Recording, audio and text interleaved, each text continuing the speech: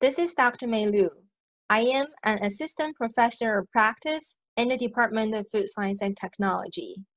I'm also holding courtesy appointments in the Department of Biochemistry and the Department of Nutrition and Health Sciences.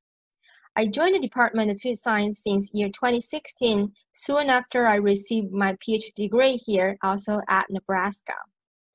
I'm one of the faculty members who is associated with an internationally cooperative program, the 3+1 Food Science Program. This program is established between UNL and the Northwest Agriculture and Forestry University in China. Before the pandemic, I traveled to China every semester to teach the students there in person.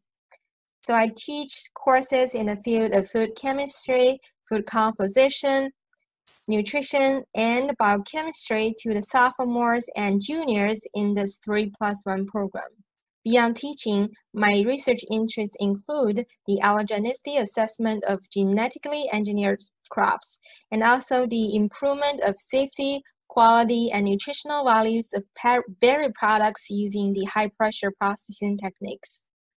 Lastly, I also help to administer this 3+1 program to make sure this internationally cooperative program runs smoothly between the two countries. Thank you.